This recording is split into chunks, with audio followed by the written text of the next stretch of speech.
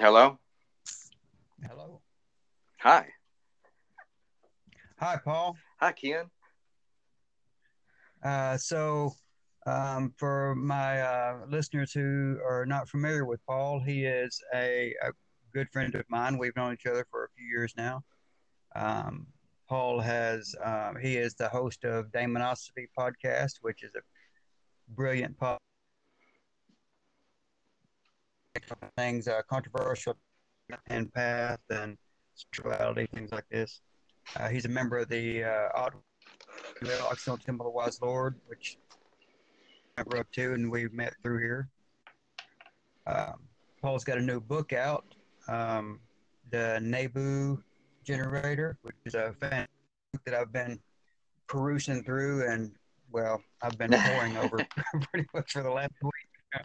It's a great book. If you have any even cursory understanding of Setian philosophy, then you will love this book, and it will come easy to you.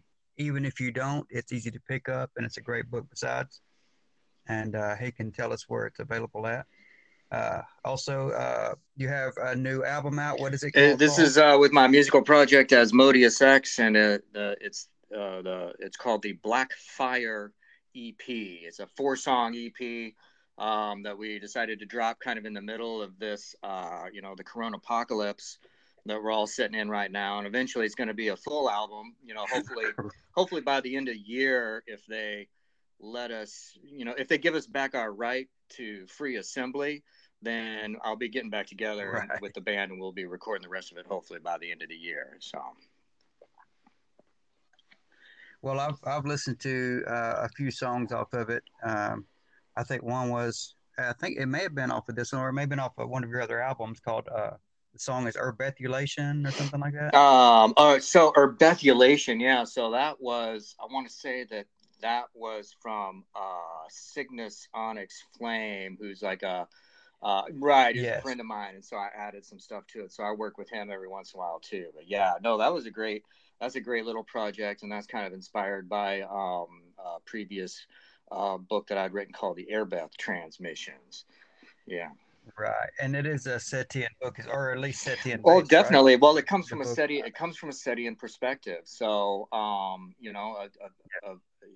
the Temple of Set is something that I've been through, and I've, resonated strongly with SETIan ideas. So, a lot of the things that I put out are going to come from a SETIan perspective. Now, that doesn't mean that it represents official, doctrines or policies or anything like that. My opinions are my own Mhm. of an individual that's come through these different that's absorbed different uh, qualities of influences from different sources. So, of course, Otwell and the Mazdan ideas, as you well know, is another source that I've been, that I've taken quite a lot from, and so much of it is really um, it works in harmony with a lot of the Setian and in general left hand path ideas that I've been drawn to over the years. So really, it's kind of a nice. I find it all a real. It's a rich tapestry, and it's a very tasty combination. I think so. To that, I recall reading in, I think it was Black Magic by Mm-hmm. Michael Aquino. Is it or Aquino? I'm not sure Is how it's pronounced, Aquino. but he Aquino. Okay. Well, he said that that the Setian philosophy is rather like a banquet of truths, and so it's there. Just like with the non-aggression principle, there's a non-coercion or coercive principle there in the Setian as well, where a person has to come to it on his own. And it's the same way with the Oddwall as well. You have to come to the philosophy and come to understand it and then to choose it on your own without that coercive element. And so laying those truths out as the Temple of Set does and as the Oddwall does gives you a banquet of wisdom and truth to choose from should you find it attractive. Absolutely. So you could also say that at the core of all these things is the idea of the I consider it a moral principle of personal responsibility.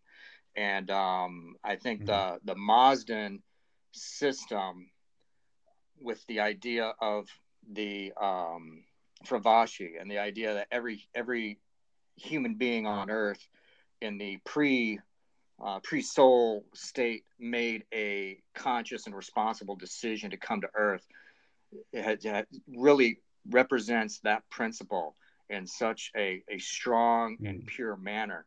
And once you cue into this idea, and it certainly was the left-hand path that got me thinking along these lines. It was Anton LaVey and the Satanic Bible that got me thinking along the lines of personal responsibility. And once you start looking in terms of that, then you see that there's all these other systems and influences that are related and harmonious based upon that.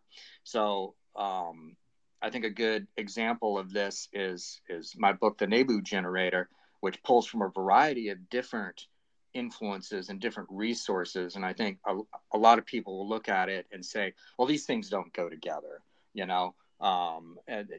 these aren't things that normally go together. And what I'm saying is, no, they do go together, because of, at the core, that idea of personal responsibility, rational self-interest, and that sort of thing.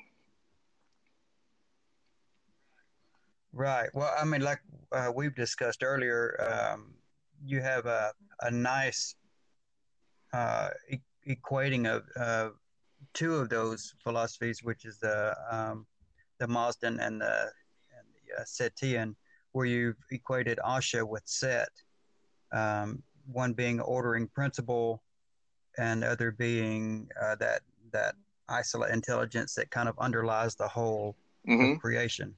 And of course, that would be Asha meaning truth, and Set being the opposer of delusion, where a would be equated with Druge, as you have it, or the lie or delusion. I thought that was really succinctly wrapped up there, and just a few short sentences is all it would need too, because to show that, like in the Old High Germanic or whatever, then Draga or Dragas is the same as the Druge and the Avestan, but it was really nicely wrapped up there. Thank you. Yeah, and I agree 100%. So the idea of Druge, this is another idea that when I encountered this, in studying Zoroastrianism, the idea of the lie, that there's a principle. It's like there's a principle of mistruth, and deception and delusion, that it has to be struggled against. It's something that has to be fought against in life. And the Egyptians represented this with Apep, the serpent, and the idea that and this represents chaos. Like outside of the realm of light in the world, at the edge of everything, there's this space of writhing black, serpent coils and whatnot. And as Ra's sunbark goes across the sky each day, as he approaches the end of day, the serpent Apep begins to appear. And that in order for, if no one did anything about it, if everyone said, oh, okay, well, no, Apep, he's just doing his thing, so, let him be, then what would happen is he would consume the day, and, chaos would consume order, and there would no longer be another day. We would not have another day. So this is why things like, moral relativism, ethical relativism have their limits, because there is actually an aspect of existence that is opposed to the ordering principle of truth and consciousness, that's opposed to Asha.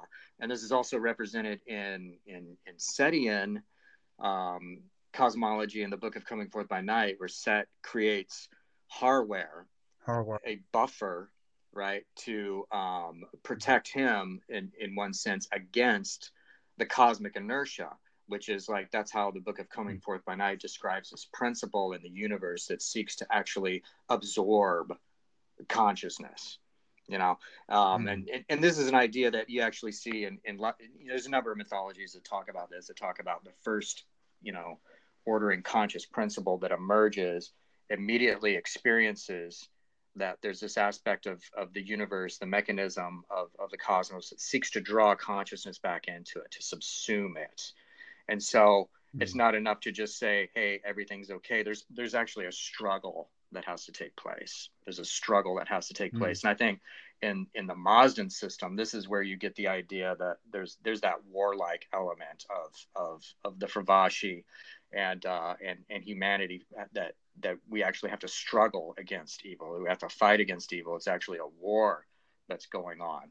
And much of this in practice comes down to the internal struggle.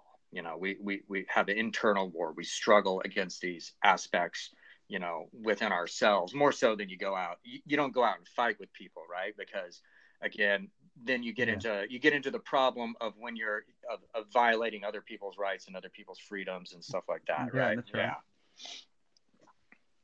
right. And Stephen Flowers wrote in the pen of Edred for the Troth or Ring of Troth or whichever it was that he began.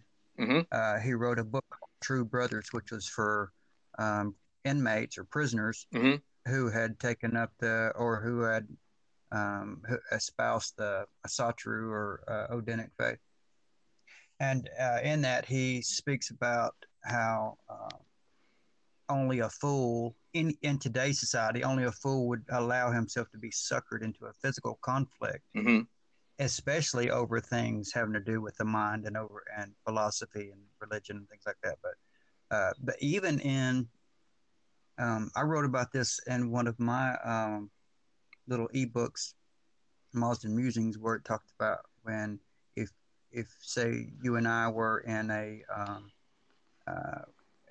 convenience store, and you see me there with my child, and we also see someone trying to rob the place with a weapon, and so of course we have the opportunities to act or not act. Mm-hmm. If you acted, you would draw attention to me, which would draw attention to my offspring, which I'm there to protect. And so we have to have conscious choices there, and it's not always fighting against the lie, isn't always entering into physical conflicts. When to make the right choice in that moment, may be to let that particular thing happen and then fight it in an intellectual way, you know what I mean, by getting tags and descriptions and calling the cops and, you know, being witnesses or whatever. Yeah. So no, it's interesting that it's not always has to be about that. Yeah. That coercive physical element there. Absolutely. So there's a principle of Newtonian physics that every action has an equal and opposite reaction. And exactly. This applies beyond Newtonian physics. This applies to the events that occur in the universe. This applies to magic and the actualization of will and things like that. That like when you do something, when you act upon something, that there's a potential for this equal and opposite reaction to occur. And when people use force directly, this is usually the result of it. So like, the Greeks have this story of Hercules against the Hydra, and every time he cuts off one of the heads, it grows two more heads. And so he has to get clever and use fire to get anywhere with it. But I mean, you see this all the time. Like there's so many examples of this right now going on in our civilization with the reaction to the coronavirus, because, and of course, this is a very dangerous disease, it's a serious disease that people need to take precautions about. But the way many of the local governments have reacted in an aggressive way of using force to make people stay at home, using force. Now they're moving into using force to make people wear masks and stuff like that. And every time they do it, there's this opposite reaction, right? And the opposite reaction is, the complete devastation of our economy, which is leading to other problems, even more that haven't fully come to light yet, but I think will over the next, year or years. But this is just another example. So when you do use, there are times when you do need to act, right? There are times when you need to act, but it's good if you can consider your actions, and if your actions are tempered by personal responsibility. If your actions are tempered by a non-aggression principle, which is basically just another form of the golden rule, which everyone has. Even Anton LaVey had his own version of the golden rule. Don't fuck with anyone if they don't fuck with you. Yeah. If that can temper your demeanor, and then you'll be in a better position, really, than someone who's not tempered by such a demeanor. Yeah, I think Ayn Rand spoke well on that. We're talking about rationality or reason, tempering everything with rationality and reason, because it's our highest ideal, and rational self-interest or whatever. Yeah. But you speak to something there that is interesting, because if you think about how we've been basically shuttered into our homes as a reaction to the pandemic, then it puts you closer in contact with people. You're in a closed environment where you're breathing the same air, mm-hmm.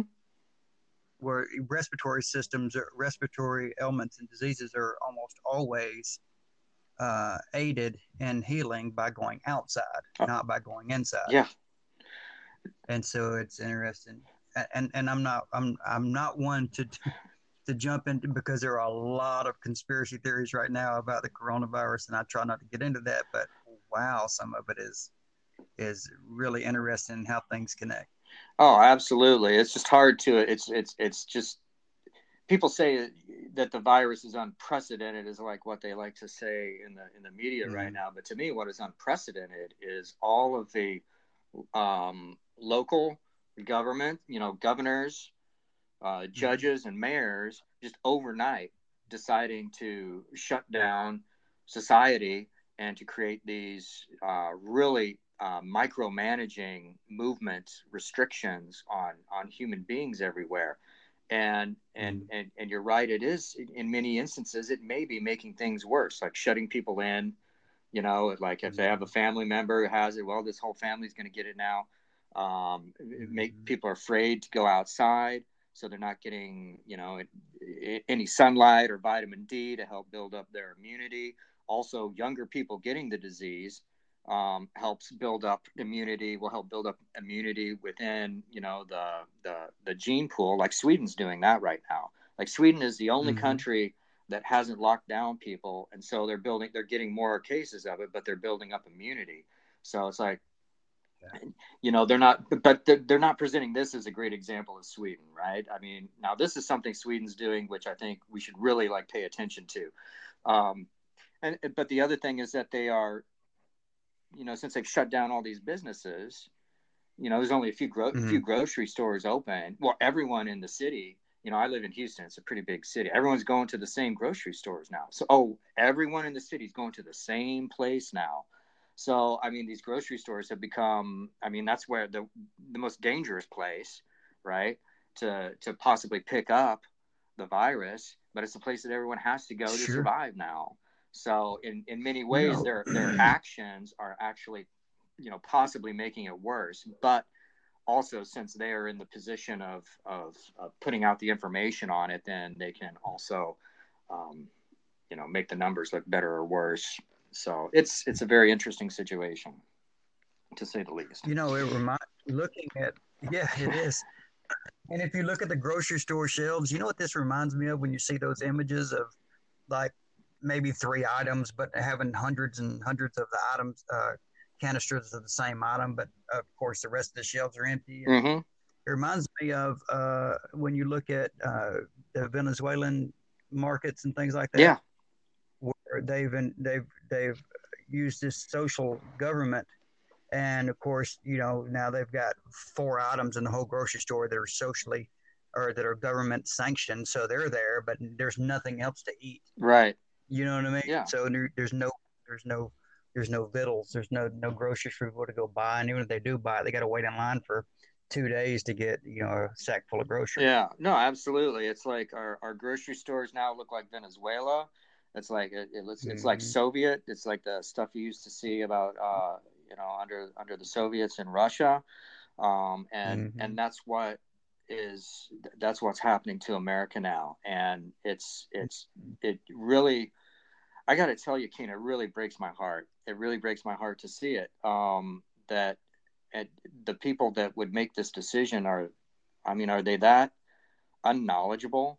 Are they is it possible that all these people who are put in these positions of authority know absolutely nothing about economics or history or how markets work, that they would do this? Or are they doing it on purpose because they have something else in Yeah. mind, you know? Well, I was going to say I don't think that anybody can be um, that I don't know. I don't want to say ignorant, but if they have no idea about the economics of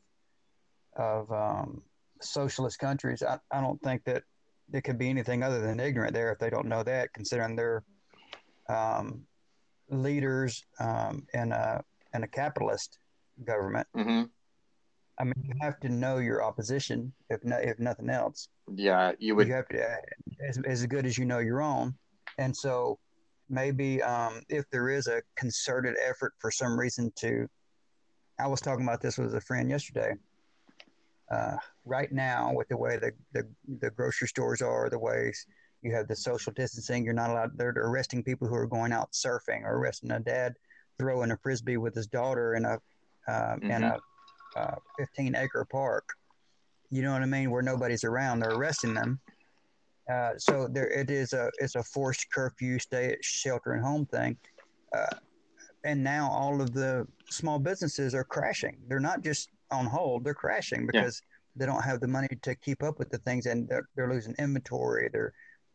And so it would be the perfect. Again, this may be a conspiracy theory, but I'm just connecting dots here.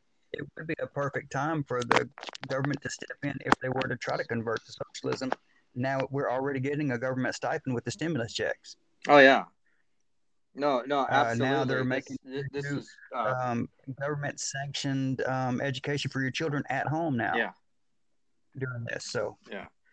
No, absolutely. This is the perfect opportunity for them to roll out all of this socialism, for them to say, oh, well, with, mm-hmm, a lot of people like universal basic income has been, UBI has been the thing that a lot mm-hmm. of the socialist elements in America have been pushing through. Like everyone has a right to an income.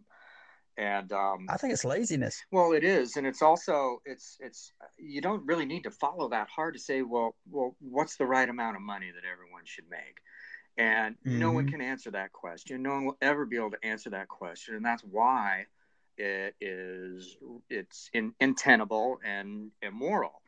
But now they have the perfect opportunity to to roll that out, because people have to have it. People have no choice. You mm-hmm, have no choice but to have it. You can be the biggest free market advocate, hardcore capitalist in the world right now in America, but your small business is dying. You're going to take whatever you can from the government. You have no choice, mm-hmm. and this is how government forces good people into these positions of having to beg and be dependent on them, and Mm. in my mind, that's just that that's Drooge. It is. When I look at that, I don't know how can anyone mistake that for not being, a an evil deleterious influence on humanity. Um, Mm. and we have historical examples of it too. So it's just really disturbing to see it all happening right now. And it more than ever, I have that Yes. struggle to maintain the fight, within, to find that part, for us to find that part within us that Mm. embraces the fire, that embraces the good, and is ready to continue the fight. Well, I think you made a good point earlier with the comparison of the Herculean analogy Mm-hmm. with a Hydra. And so, after physical force uh, didn't work out like he wanted and tended to make things worse, he used the fire. Fire being that wisdom and consciousness. Of course, it's a symbol across most Indo-European philosophies that fire is mind or consciousness. And Yes. so he had to apply, in a metaphor anyway, or analogy, he had to apply wisdom and understanding and intelligence and awareness to that situation in order to quell it, because just that brute force and using all stick instead of brain just didn't work out for him. And Right. it has to be the same today. We've got to figure out how, instead of, besides rallying at the capitals, that's clearly not going to work when they got a bigger brute force than we do. So we have to find ways to implement new policies by maybe finding a way to get people in office that have those same ideas that we have. Maybe, I don't know. That's something to think about there.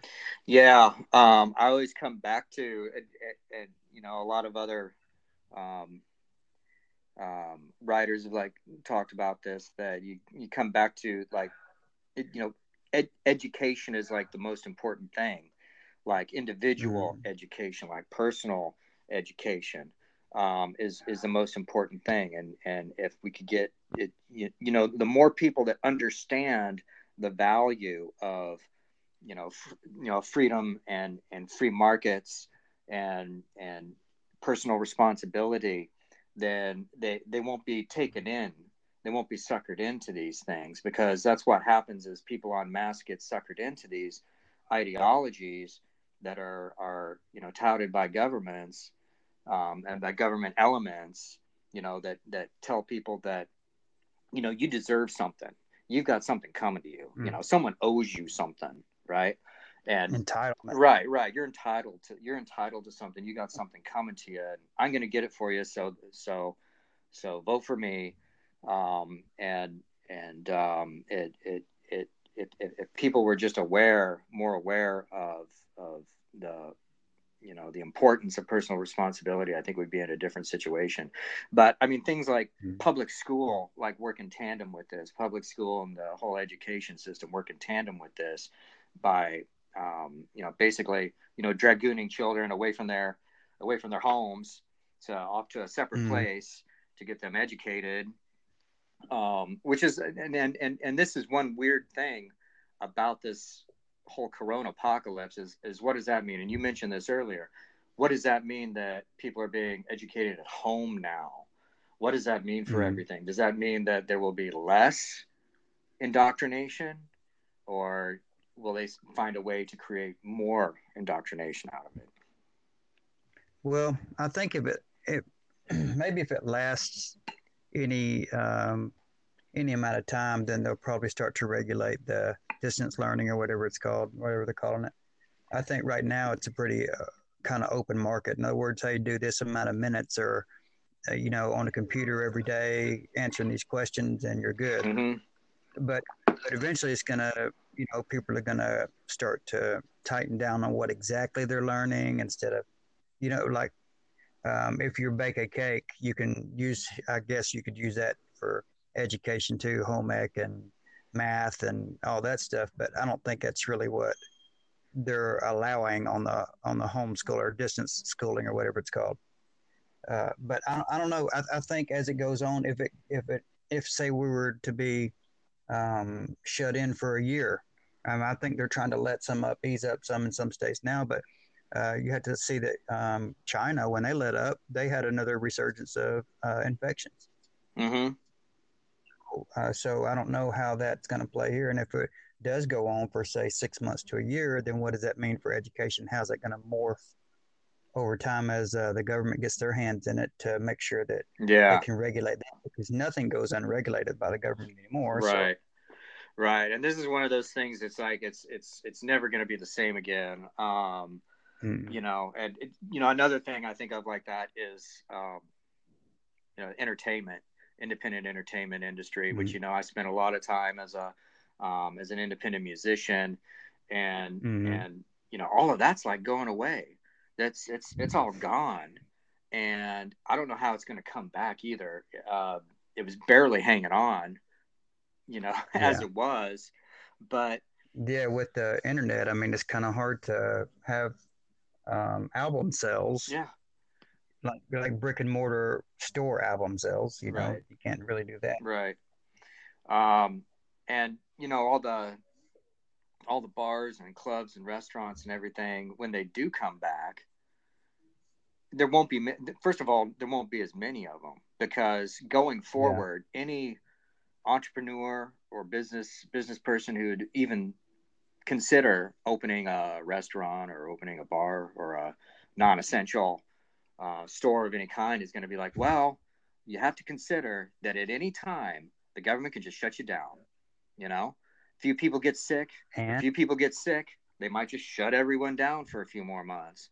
So they have to consider that incredible risk with opening a business. So there's not going to be as much independent business at all going forward, because it's just not a rational thing to do in this kind of environment.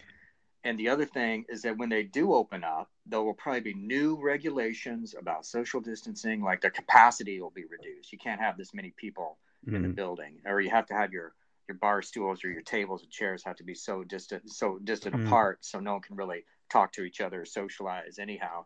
So they can't have as many customers come in. They're gonna have to raise their prices, and the few bars are there. So it's like there's gonna be less entertainment, and it's going to be more expensive, and more people are going to stay at home anyhow. yeah, it's gonna be 40, $50 for a stiff drink and $20 for a That's beer. right. And it's funny too because this is the third coronavirus in the last few years. The COVID-19 is only the latest. You've got MERS and Yeah. SARS were both Yep. human coronaviruses. Yep. And so COVID-19 is just the one that they discovered that started in 2019. But what happens when we do move away from this and start building antibodies, and the next wave hits, Right. the next coronavirus? I mean, and so basically we've got one thing that's mutating into different strains. It just takes a little bit to build antibodies, but then when it does find a way to mutate, then we've got a whole other pandemic. Right. And so I don't think it's the end of the human coronavirus, even if we do find a vaccine for this Oh one yeah. specifically. No, it isn't. It will be a new normal, and it's possible that it's a concerted effort. I don't know that's true, but I mean, look, like you said earlier, when you've got a conflation or confusion of the truth and the lie, or reality and truth, and people believe what they want to believe instead of imperial facts or objective fact, then you're fusing Set and Apep like they did back in the day with calling him Apophis or Set Apophis. Mm-hmm.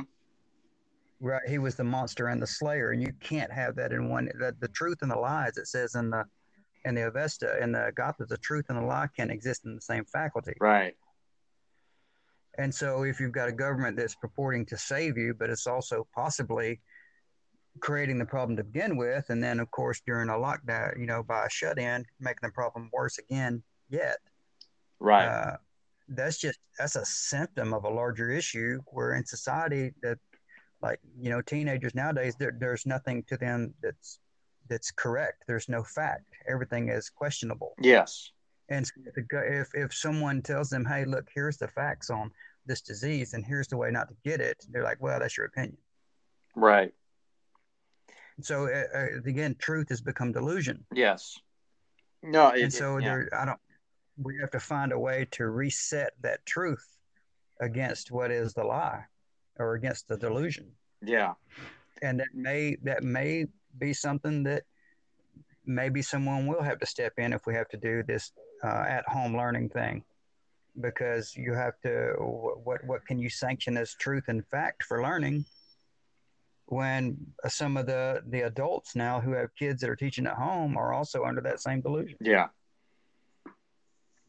No, there's a total conflation about the crisis, and there's two things. There's that disease, which is a real thing, and then there's the reaction to it, which is man-made. Mm.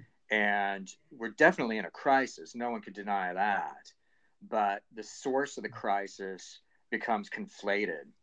And we see these dramatic numbers, on the TV screen, on the internet, about how many deaths and how many people have it and everything.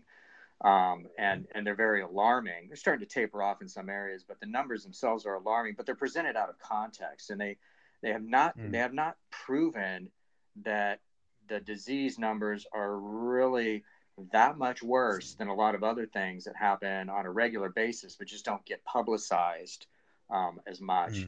And they also haven't proven that any of the reaction is helping to taper it off.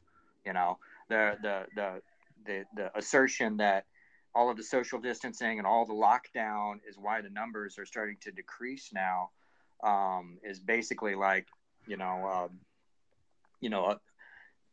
ancient priest magician telling you, well, the only reason the sun came up this morning is because I did this ritual last night. So you better pay me this ritual tomorrow. Right, exactly. So you better keep paying me. So it's a similar like situation that we don't really know. But one thing that we do know is that it is a crisis, and you're right, there's going to be more of them. And this is one of the motivations, one of the ideas in the Nebu generator, is that there are going to be crises, and sometimes there's going to be economic crises, and sometimes sometimes it has to do with natural fluctuations, but more often than not, it has to do with interference, with mankind's interference with markets or attempts to control markets, like through the Federal Reserve and stuff like that.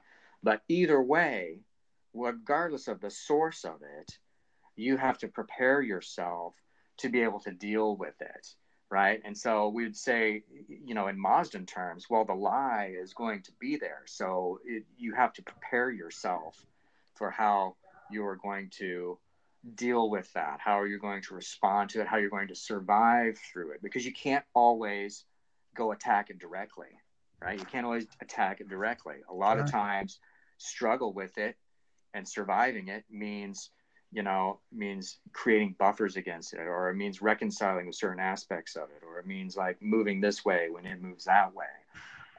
And these are a lot of the things that I talk about in the Nebu generator, which I'm talking about in, primarily from a personal finance kind of perspective.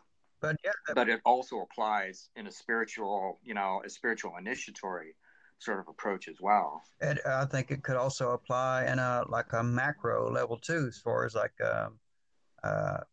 governments. It could still, the same thing, right? So if you have that buffer represented by hardware, that would be like a personal nest egg, but it could also be, it could be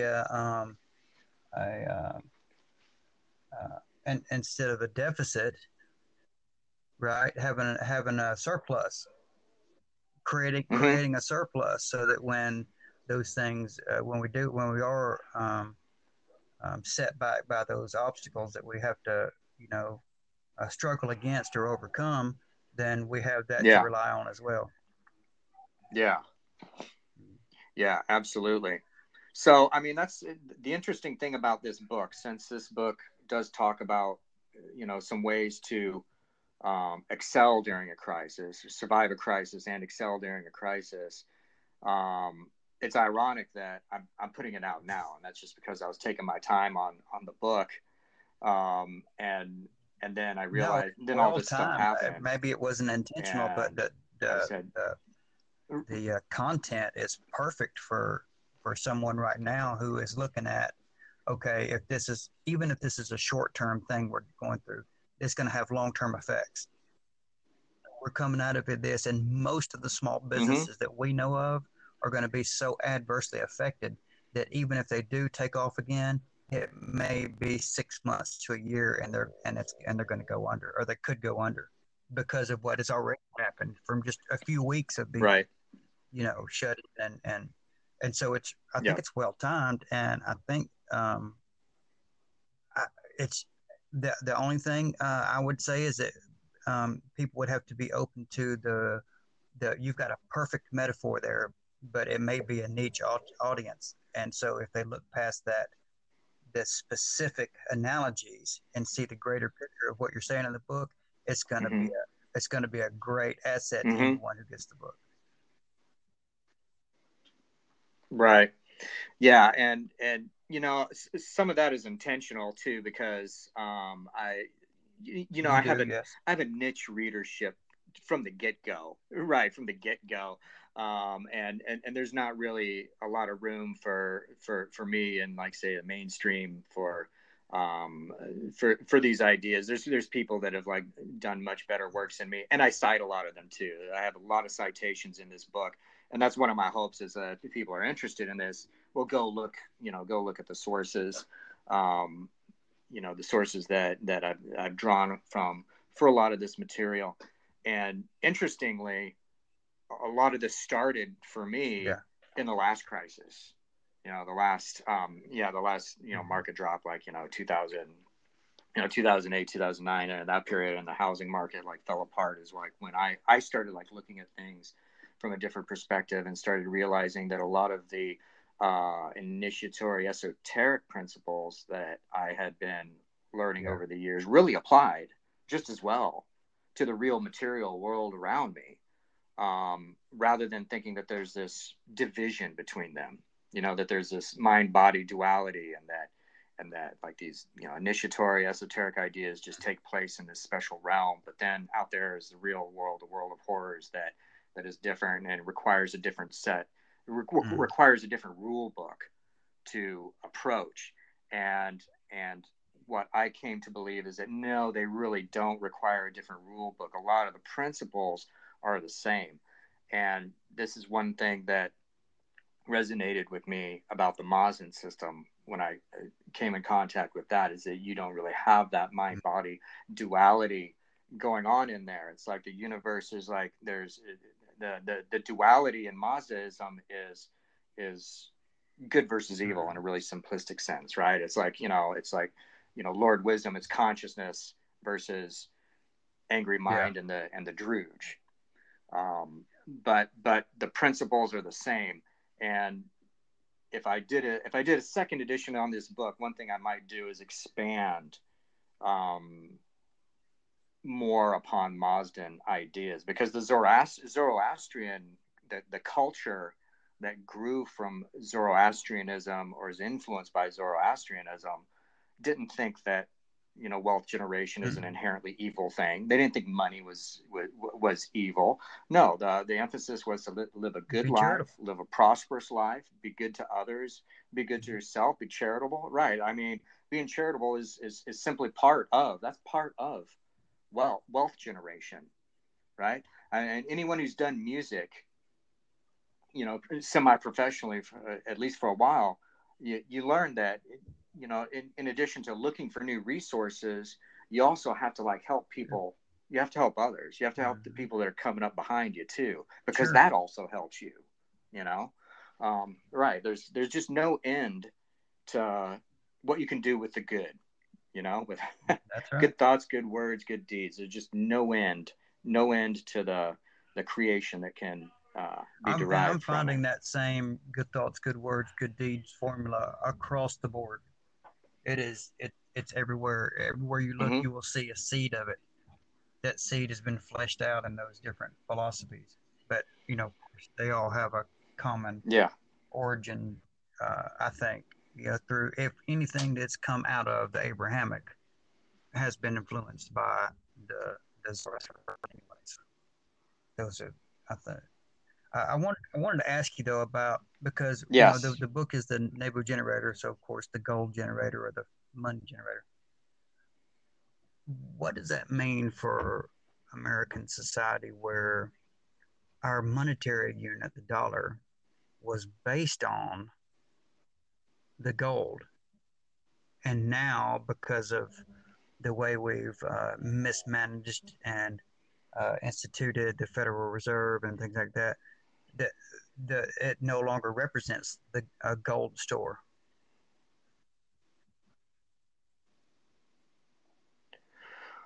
Well, what it means is, and and I've got some data in the book about this too, is that as gold was detached from the dollar, which is something that it happened over a period of years. It started with FDR prohibiting private ownership of gold, of bullion gold, of gold bullion, which the reason for gold bullion is basically this is bars, gold bars that don't have any. The only use is to retain them for value or exchange them for value. So he prohibited that. And what that meant is prohibiting it means that the government just took it all, confiscated it all, gave people some money at a really shitty rate. And so there's some other legislation that went on over the years. And then eventually Nixon was the final coffin nail for gold by completely detaching it from the dollar by saying they would no longer, because up to then they would pay foreign governments back in gold. So they stopped doing that. And then gold was just forbidden until Reagan said it's okay for, he reversed some of that and said that people could purchase gold on their own. So what it means is that the dollar that we have, and they call this fiat currency, and it is just paper, and it's backed by force. It's backed by a lot of propaganda and a lot of hype. And this is why the dollar fluctuates. This is why we have inflation, or why we have, mega inflation. And there's going to be incredible inflation occurring over the next year or so because of all of the borrowing that they're doing from the Federal Reserve right now. So the thing is, though, that gold itself has not actually disappeared, and it still continues to retain its value despite this. And governments of the world have been buying it up, especially the Chinese have been buying up gold like very aggressively over the last decade or so, bolstering their reserves. People who don't know any better will say, "Oh, well, gold is just a metal; it's not really worth anything." And I'm like, "Well, if it's not worth anything, tell me why all the governments of the world are desperately buying it up, and also tell me why I or anyone can go look at the price of gold at any day of the week and watch how it fluctuates." And the general trend with gold is that the value increases as the dollar loses its value, as we experience inflation. And so if you watched gold through this recent crisis, you would have seen it increased pretty dramatically, and then and is holding at a good level. Last time I looked, it was like around 1,700 an ounce. So one of my points is that even if the dollar has left the gold standard, you can still start your own gold standard, because if you own gold, and it all goes into your net worth, which is part of your overall wealth. So you can actually start your own gold standard, even though the government has forbidden it. Now, some people have speculated in the midst of all this crisis that eventually the government will institute the gold standard again, because it will be the only way to tie it down, right? To tie it to something, because that's why inflation is just insane, off the charts, and has been for many years, because there's nothing in the material world, in the real world, to tie it down to. And that's what gold used to do, right? When it was gold backed, or British had the pound sterling, right? A pound. So the pound used sterling, to be right. Exactly. Yeah. No, all of our words for money have to do with these original units. The dollar had to do with the gold thaler, which was a German that made some German prince who made really good. Really good coins. Sure. But yeah, I don't know if I answered your question. Maybe a second part of that question would be, what would you say to someone today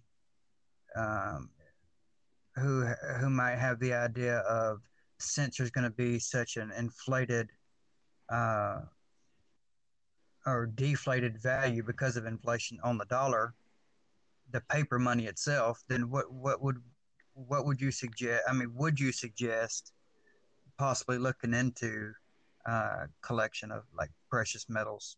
But because if something were, because we know that that precious metal is going to have intrinsic value, whether or not the paper that we print to represent it as inflated or not. Yeah.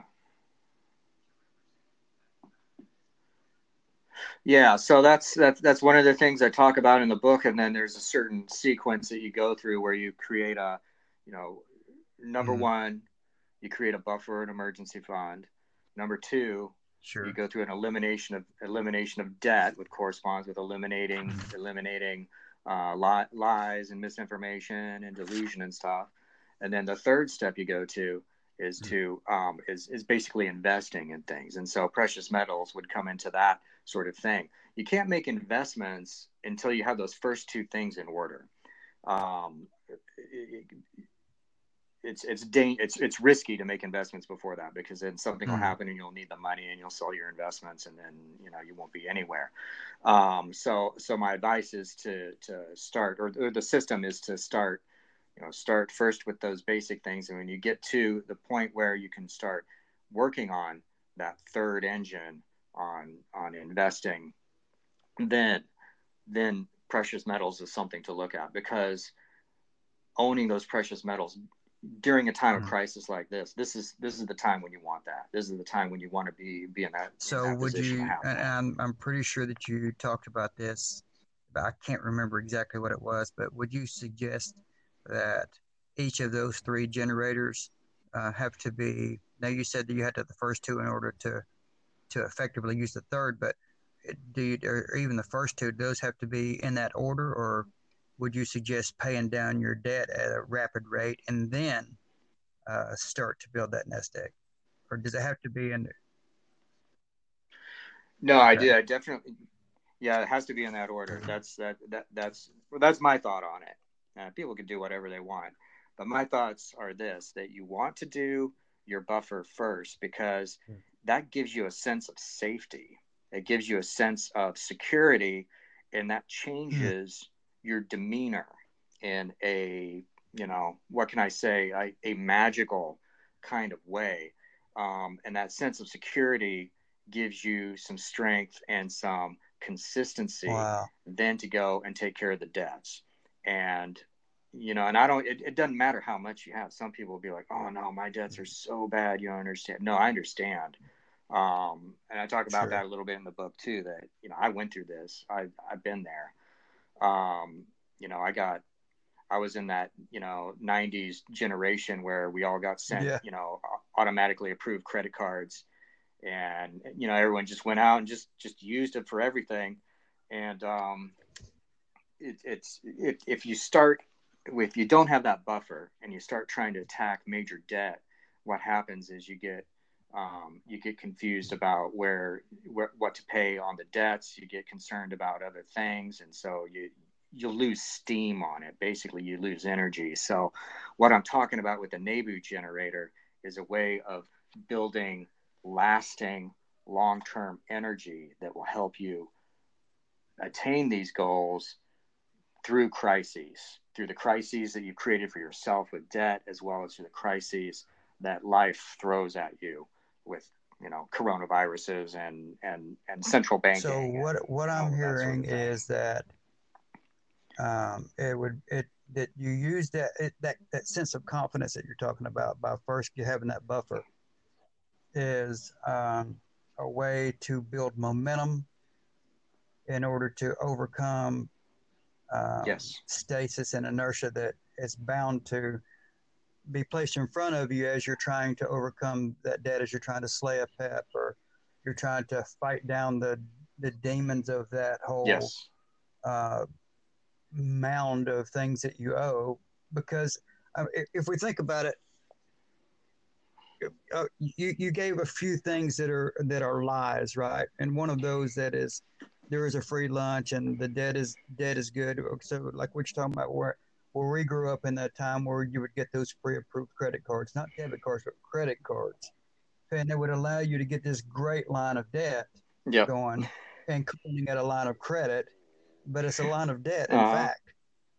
And we were thinking, okay, well, this is never going to, oh, I thought you wanted Mm-hmm. money. I can give you a credit card. Okay, here you go. You know, and then, of course, the debt is good, which is the Uh-huh. next one. And but because if you ask a credit card company who is a preferred customer, they're not going to tell you that the preferred customer is one who pays their debt. Because if they pay their debt, then Right. the company does that credit card company does not get money in the way of interest, and that is their only means of Yeah. capital is an income is Yep. we the people who are in debt paying interest on that principal instead of paying off that principal. So they call people who pay their Right. bills on time deadbeats. And Yep. again, that is an inversion of the truth. Mm-hmm. And so there again, we're seeing a pep and calling Yes. it sect No. in our ignorance, and we have to overcome that. We have to Yep. see that those lies are in fact lies. Absolutely.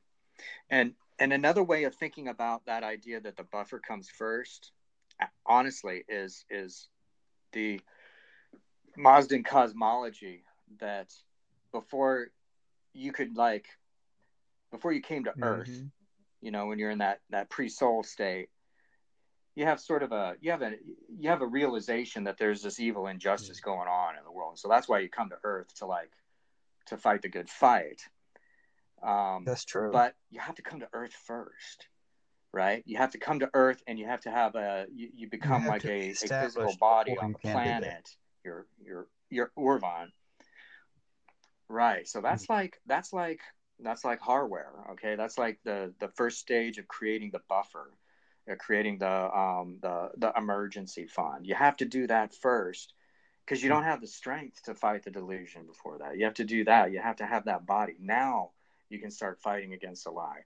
Now you can attack the debt, and attack the delusion and stuff. So it's a preliminary stage in it that's Wow, that's necessary. really So you interesting. have And that as for strength. me, I'm such a I don't know. I love mythologies and I love the initiatory kind of the esoteric part. So it's hard for me not to just jump into the whole, like really dig into that analogy. But I see what you mean, right? The body itself is hardware anyway. The outside, the objective universe, and so Yes. for us to inject our proto soul for Vashi, Mm-hmm. Vadavahar, whatever you call it, into that into that matrix, that has to be done first because you can't awaken others or yourself until you're first um, come to your own awareness in that matrix. And then when you do that, then there's the buffer. There's then you Right. come to, you awaken to what you have to do. That Yeah. in this case would be slaying down the demon of debt and what have you. But you first have to. You're right. It's a perfect metaphor. Yeah. Yeah. You can't fight the good fight Mm-hmm. if you're gonna stay in bed all day. You know, and that's how I think of the, the pre-soul coming to Earth thing. It's kind of like, well, you could just stay in bed, but eventually you Yeah, become and you have aware. that No, you're gonna option, have to get up right? and We do all had that something. option. Um, It was a decision. It was a that yeah. merited salvation, which Dr. Flowers said on his Facebook post. I think it was today or yesterday, asking, "Has anybody seen the um, the connectedness or maybe the similarity between the Mazdan way and Russian cosmism?" And I Mm-hmm. really couldn't answer, but I got to Yeah. looking through there, and there is a lot of that, a lot of the same in there, and it was interesting because um, that Yeah. universal salvation that Cosmism talks about, back to that original merit, Mm-hmm. where which is attached to each of us because of that choice that we made to join the matrix, uh, to uh, to be incarnate.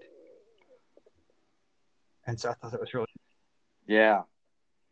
So no, that's good. I'm glad you mentioned that because there's a lot in that Russian cosmism. I gave a talk on that last year at a gathering in New York City actually, and I talked to Edward about it too. I think the last time I had him on Demonosophy, we talked a little bit about Russian cosmism, but like Fedorov is the guy who's like considered the godfather of Russian cosmism. But yeah, there's this idea. It's all based on this idea of what he called the common task. It's like once humanity realizes, once we get the technology that we can stop people from dying and we can bring people back from the dead, then that will create a universal like change in perspective that there's not anything more important than wouldn't that. that kind of get rid of most of the aspects of war, because the threat of war is the threat of dying. So that coercive element, that aggression, it would we would almost have to adopt that non-aggression principle as a matter of common sense. Right.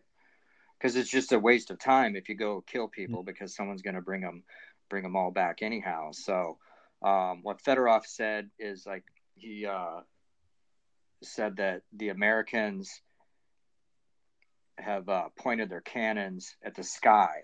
That's it. He read an article about like Americans were like shooting cannons into the sky to try and produce rain. And he said, so he took this model of, instead of our cannons being pointed horizontally, we need to point our cannons at the sky, right? Rather than shooting each other, we need to shoot up there into like the great unknown. And so these ideas were fully adopted by the Russian space program at the time, right? And that's how how it got adapted into, this whole system of their space program. They're like, well, if we're going to bring back everyone who's ever lived before, we're going to need a lot more space. So we're going to need to colonize space. And that's where if you see any of that Soviet propaganda for their space program, it's all about, the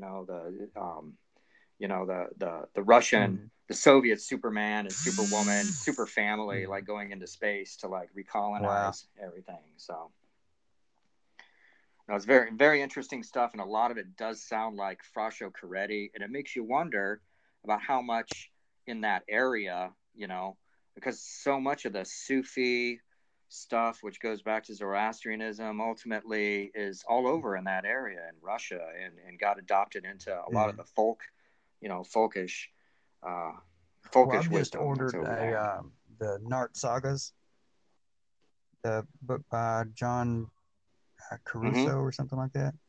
And of course, that's all the Caucasus mythology.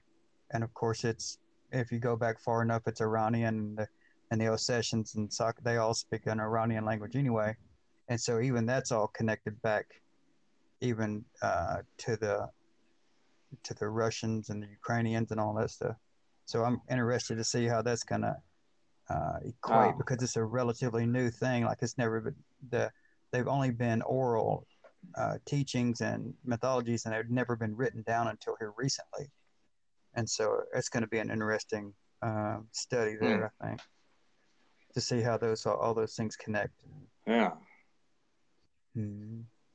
So tell me about your new album. Tell me about influences and sounds and messages, even like lyrics. So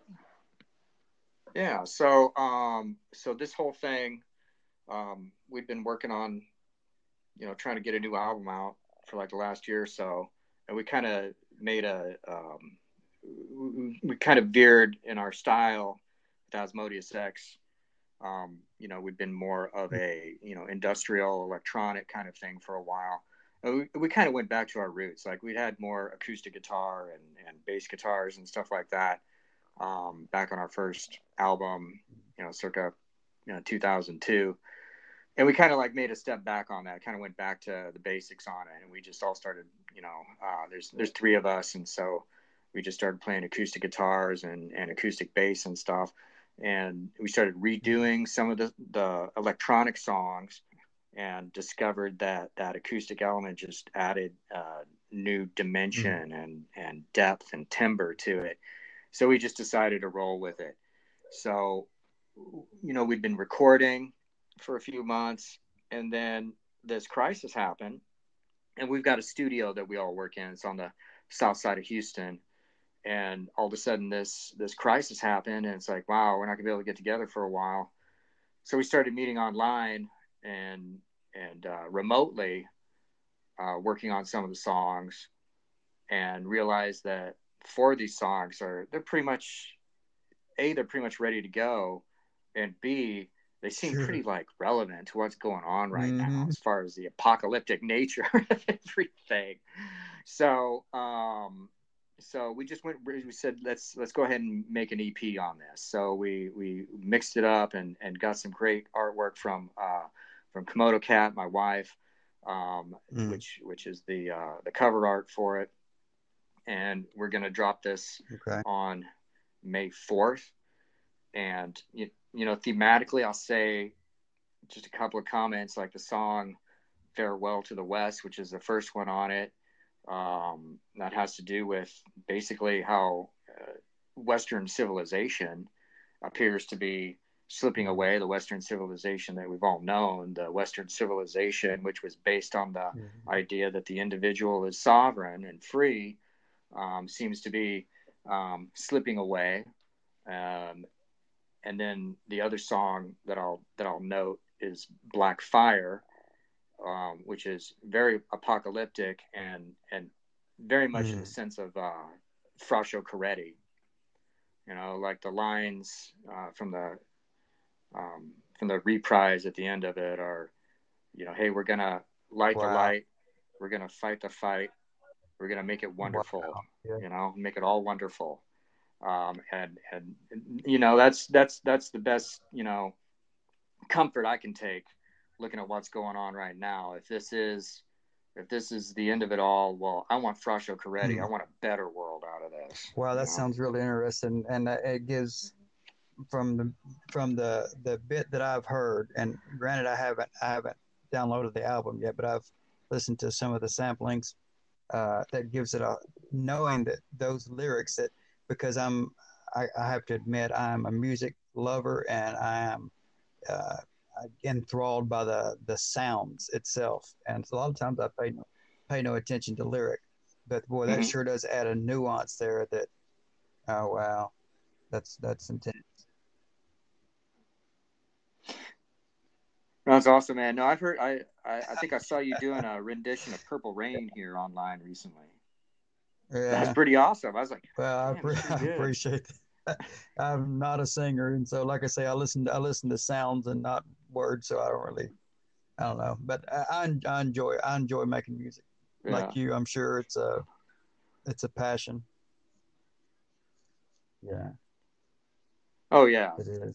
Absolutely. It's a labor of love. That's why I do it. I do it because I love it and Exactly. to help I keep me don't to sane. me it's So always been whether I'm copying something or whether I'm creating something my own musically. It's uh it's I don't know. It's almost like when you're gazing into the flame.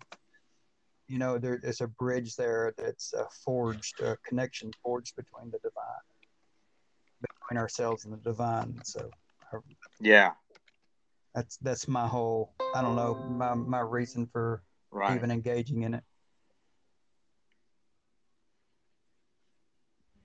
Oh, music is such a available example Mm-hmm. of magic.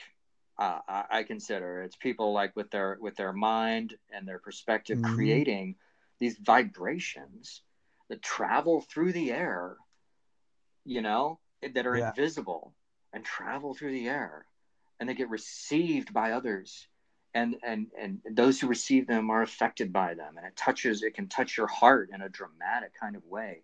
I mean, it's the most available to me, the most available example of magic that we have around us, and we just live and breathe it every day without realizing how deep and significant it is. And I'll say this is the other thing I like to talk Mm. about: magi who were musicians. Okay, and so then you talk about Gurdjieff, who taught music Mm. and dance as a part of his teaching. You talk about Anton LaVey, who sang and played the keyboard.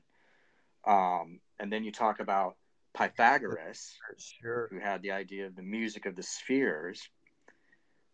And then you got to talk about Zarathustra, Every who bit sang. of it is a song. His whole teaching is a song. The Gathas.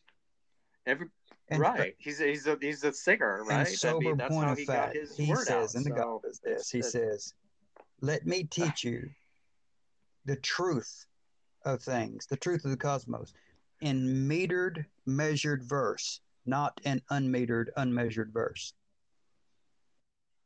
He says specifically that those who speak the truth have done so and do so in metered, rhythmic, measured verse, and those who do not speak the truth. In other words, these are songs, these are gathas, these are. I had a big point of contention with someone who told me that I should rename my translation of the gathas because he says these are not this. He said first of all they're 17, not 16, but of course we know that at least one of those were not written personally or composed personally by Zarathustra, but by his following, but also that these were. That there's not 17 gathas or 16, as I've said, but 5, because they are collections of songs. But we have made those collections. We've grouped those, right? He didn't group those like that according to meter. We did. So we found the ones who which ones best fit together because of the amount of syllables and the rhythm, and we've grouped those. But in fact, if you read the gathas from 28 through to the last one, then you notice that the first 2 should be changed. We should be switching those for order to make the right sense. But so the fact is that someone was saying that, hey, you should not call it that because there are 5 gathas, not 16, but they are songs. Gatha, Gita, it's all the same word. It means song, and they are to be. So yeah, like when you sing, I mean, you change the physical, the topology of the brain. There is grooves cut with chemicals through the surface of your brain. It changes people. There's a reason why too that you remember a thing when it's set to music and not just reading it, you know. Yeah. Yep. Mm-hmm. Man, that's deep. Some deep stuff. So I'm gonna have to have you on Daemonosophy so we can deep dive into your book on there. Well, Paul, look, definitely. I really appreciate you being with us today, man. It's awesome having you on. Oh, absolutely, Ken. I really appreciate you, brother. I always appreciate our conversations and everything. You always have such great insights, and it's been a real honor to be on your podcast. I love your podcast. I've been checking it out. I've been retweeting it out there. I think a lot of people need to listen to it because you got a lot of really important things to say and a lot of really great insights on not just on Mazdaism, but on life in general. So keep doing the great stuff that you're doing, brother. I'll be purchasing the actual hold in my hand version of your book this week, and I look forward to it so I can have it in my hand instead of reading it on my phone. Man, I really appreciate it. It's a great work, and I encourage everyone to buy it and not just buy it to have it, but buy it to use it because the principles are sound, and I think that we can all benefit from it. All right, brother. Hey, I appreciate you being on, and I look forward to our next meeting in Daemonosophy. And I wish you well, brother. I wish you Ushta and happiness.